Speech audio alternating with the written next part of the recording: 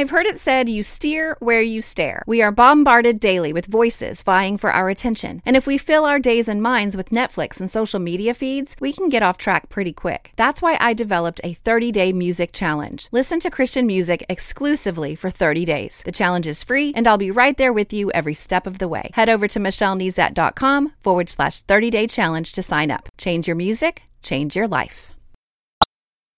You're listening to More Than a Song, episode 292.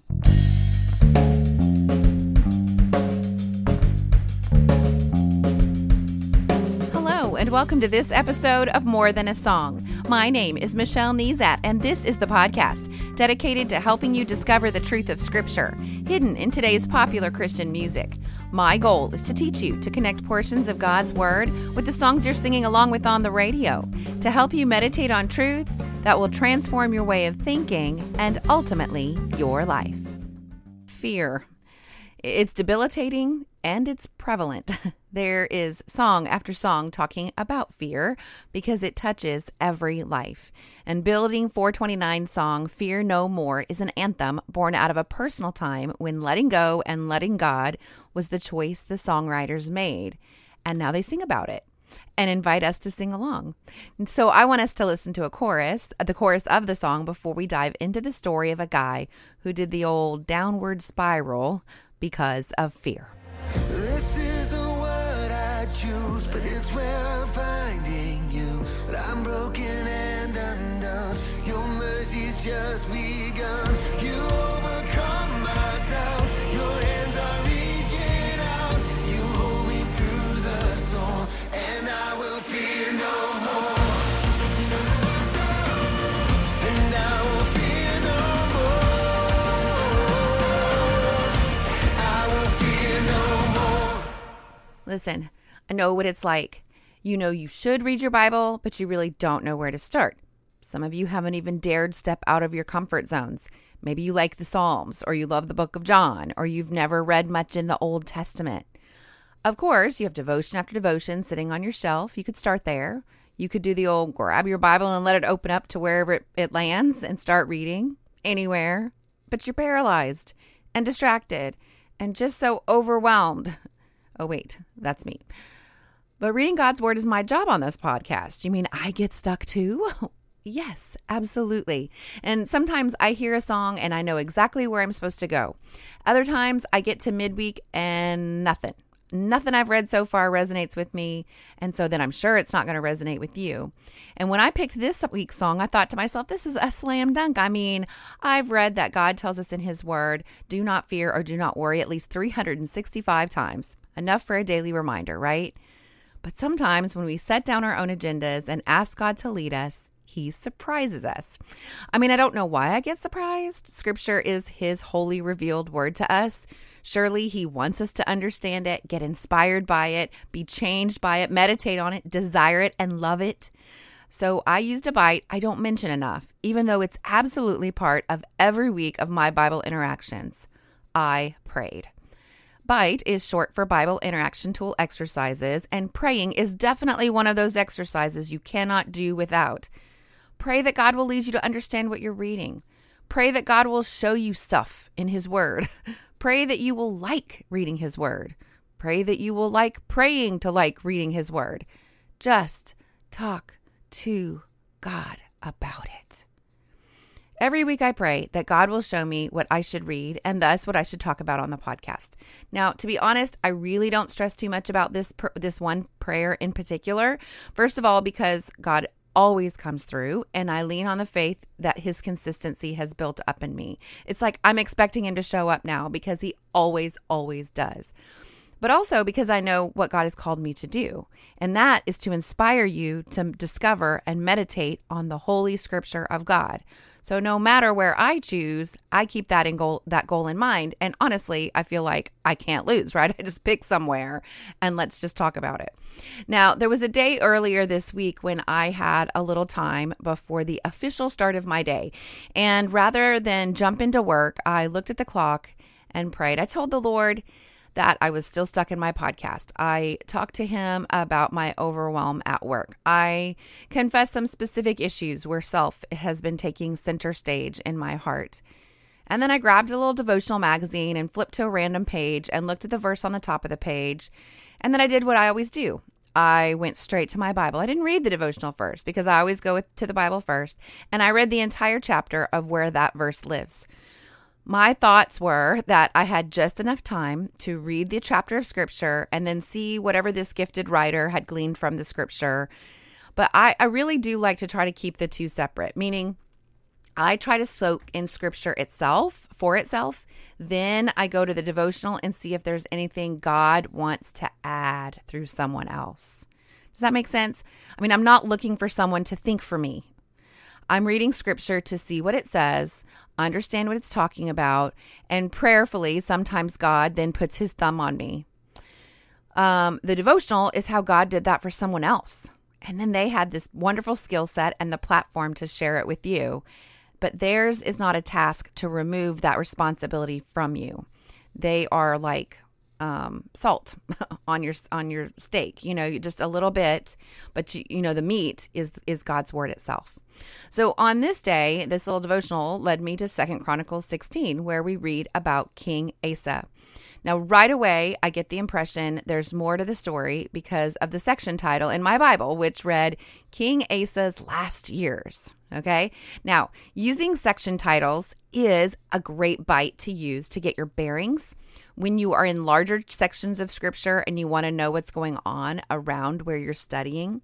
It's most effective when you're extremely familiar with the area of scripture you're reading. So like it's a reminder of something you've read before.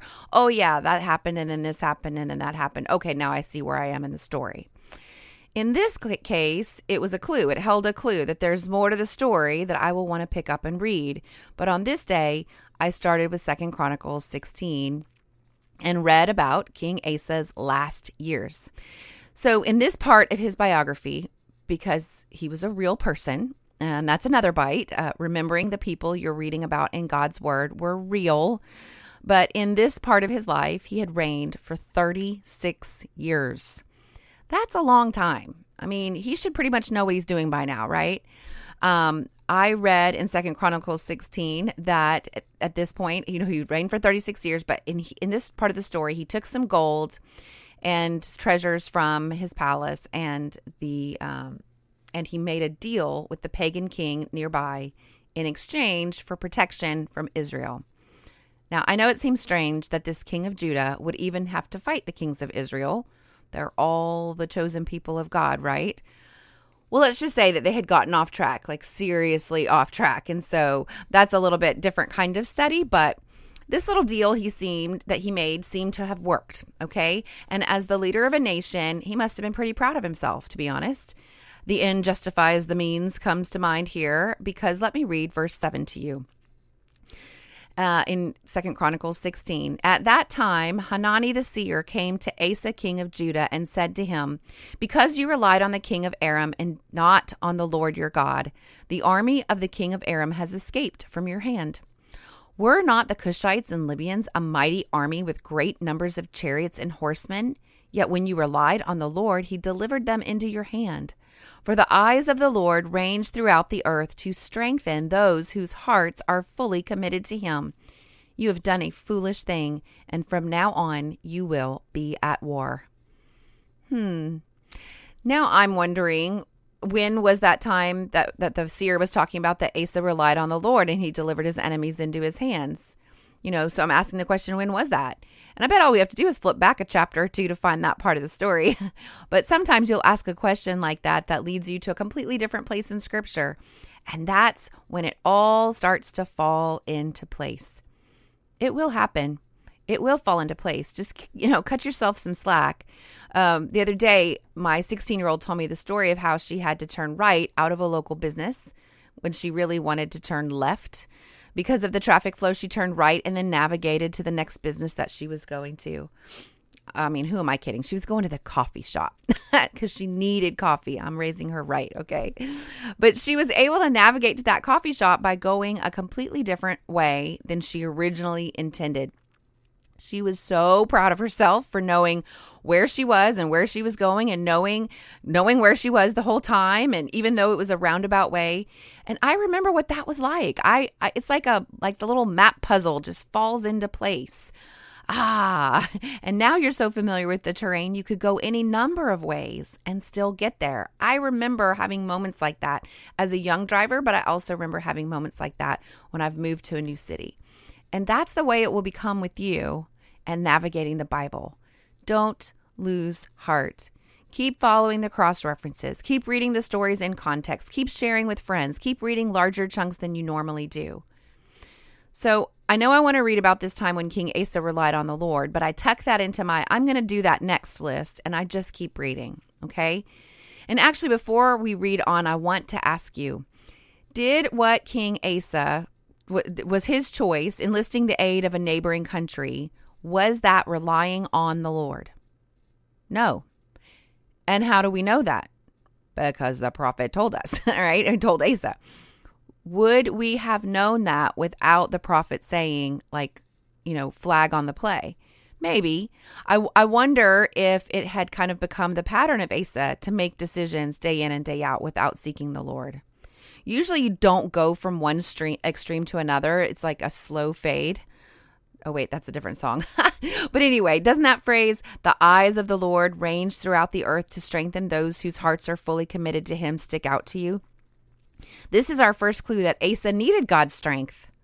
Because to this point, it seems like just the facts, ma'am, type story. I mean, he did this, they did this, that allowed them to do this, period. There's just no indication of motivation peeking out until the seer's comment.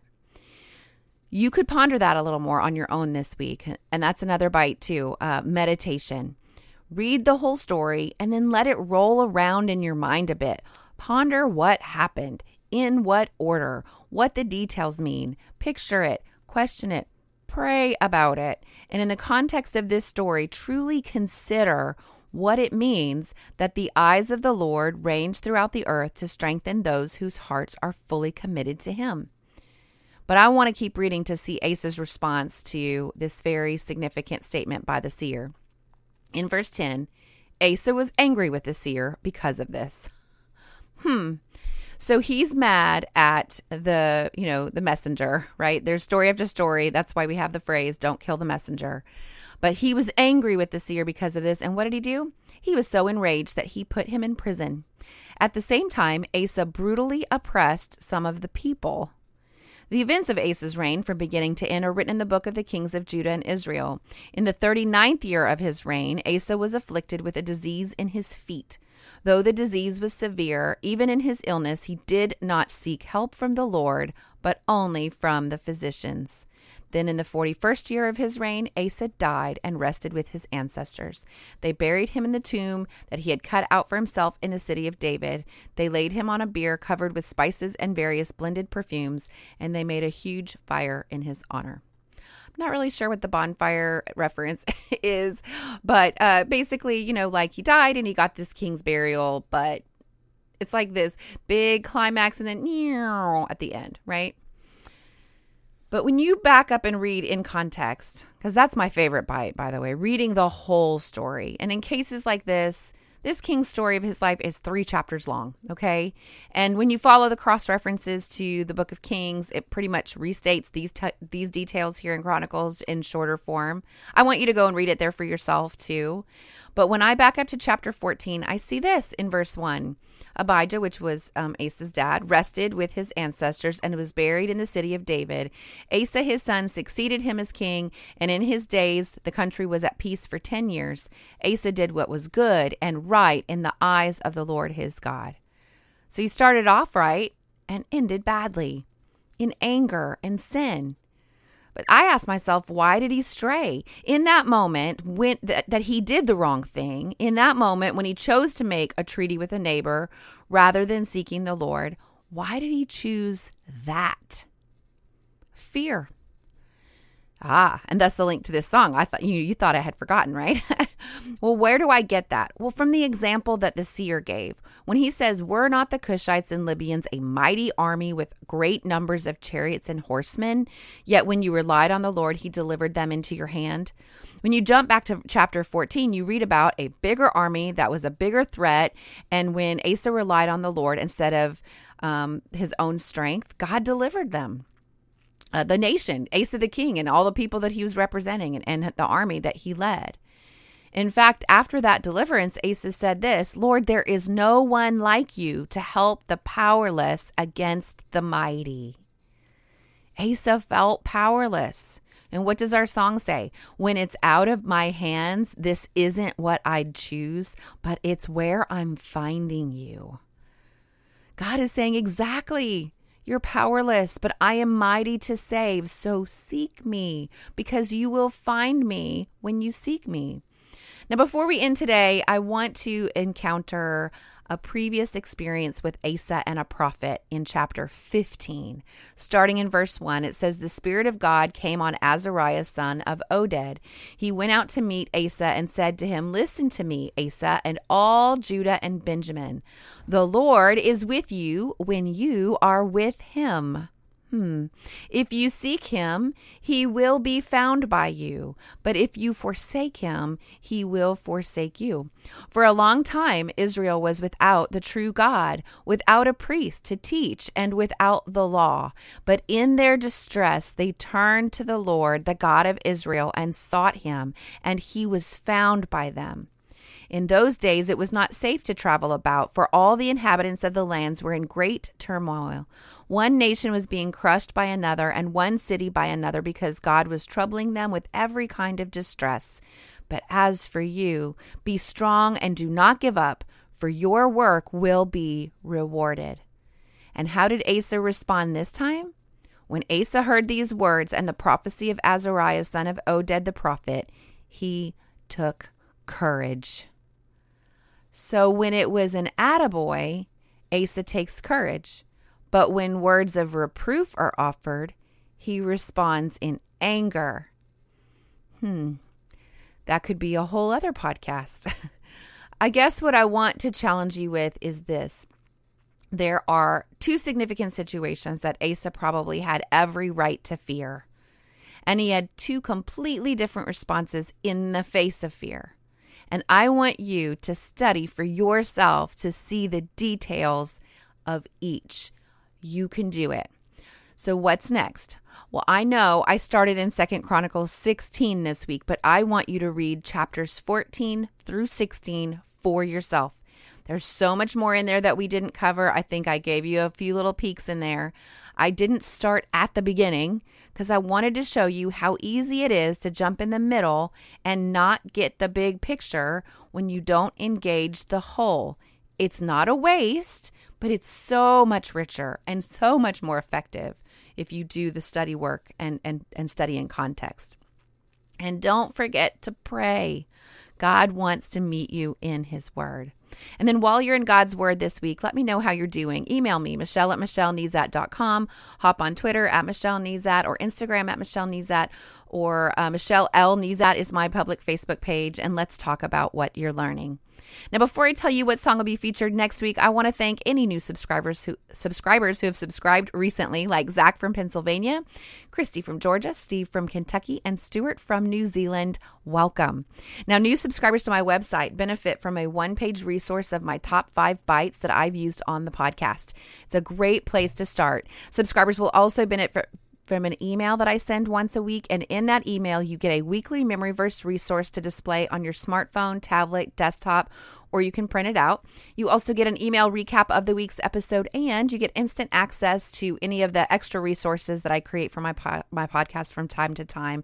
All of that is just my way of saying thank you for listening. So head over to MichelleNezat.com to subscribe today. Now, have you had a chance to write a review in iTunes for the podcast yet? Well, this not only encourages me, but helps me stay visible to new listeners. And as always, if you take the time to review my podcast, I will take the time to personally thank you right here on the podcast. Just like Kay Wisenant1, who writes, Teacher doesn't begin to describe this young lady. You know she's devoted to the Lord by how insightful her teaching is, that she's sacrificially sought the Holy Spirit's help in deciphering God's word and allows him to use her. Through listening to just one of her podcasts, anyone can hear that she's funny, thoughtful, sensitive to the needs of others, and thorough. As she transparently shares her wisdom and knowledge of God's love through his letters, the Bible, she opens the treasures of his word and practically applies it, describing it with real-life issues and giving more meaning to the songs we hear that we may take for granted. Just by listening, you know she's the real thing, a devoted woman of God, nothing short of refreshing. Wow. I am so encouraged by those words. Just wow. Thank you for writing those words and sharing them with the world. I really appreciate it. Of course, you can listen to the podcast through iTunes or the Apple Podcast app. You can follow on Spotify or through Stitcher Radio or your podcast listening app of choice. Well, that's it for this episode of More Than a Song. Next week, I will be using the song Whole Heart by Brandon Heath to keep us in 2 Chronicles and thinking about King Asa. It's a replay of episode 176 that I think is a perfect partner to this episode. But if you liked this episode, would you mind sharing it with others? I've made it really easy. With one click, you can share it via Facebook, Twitter, or email. Just head over to michellenezat.com/292. While you're there, I'd love to hear from you. Click on comment to join the conversation. Until next time, take time to meditate on God's word and consider his ways.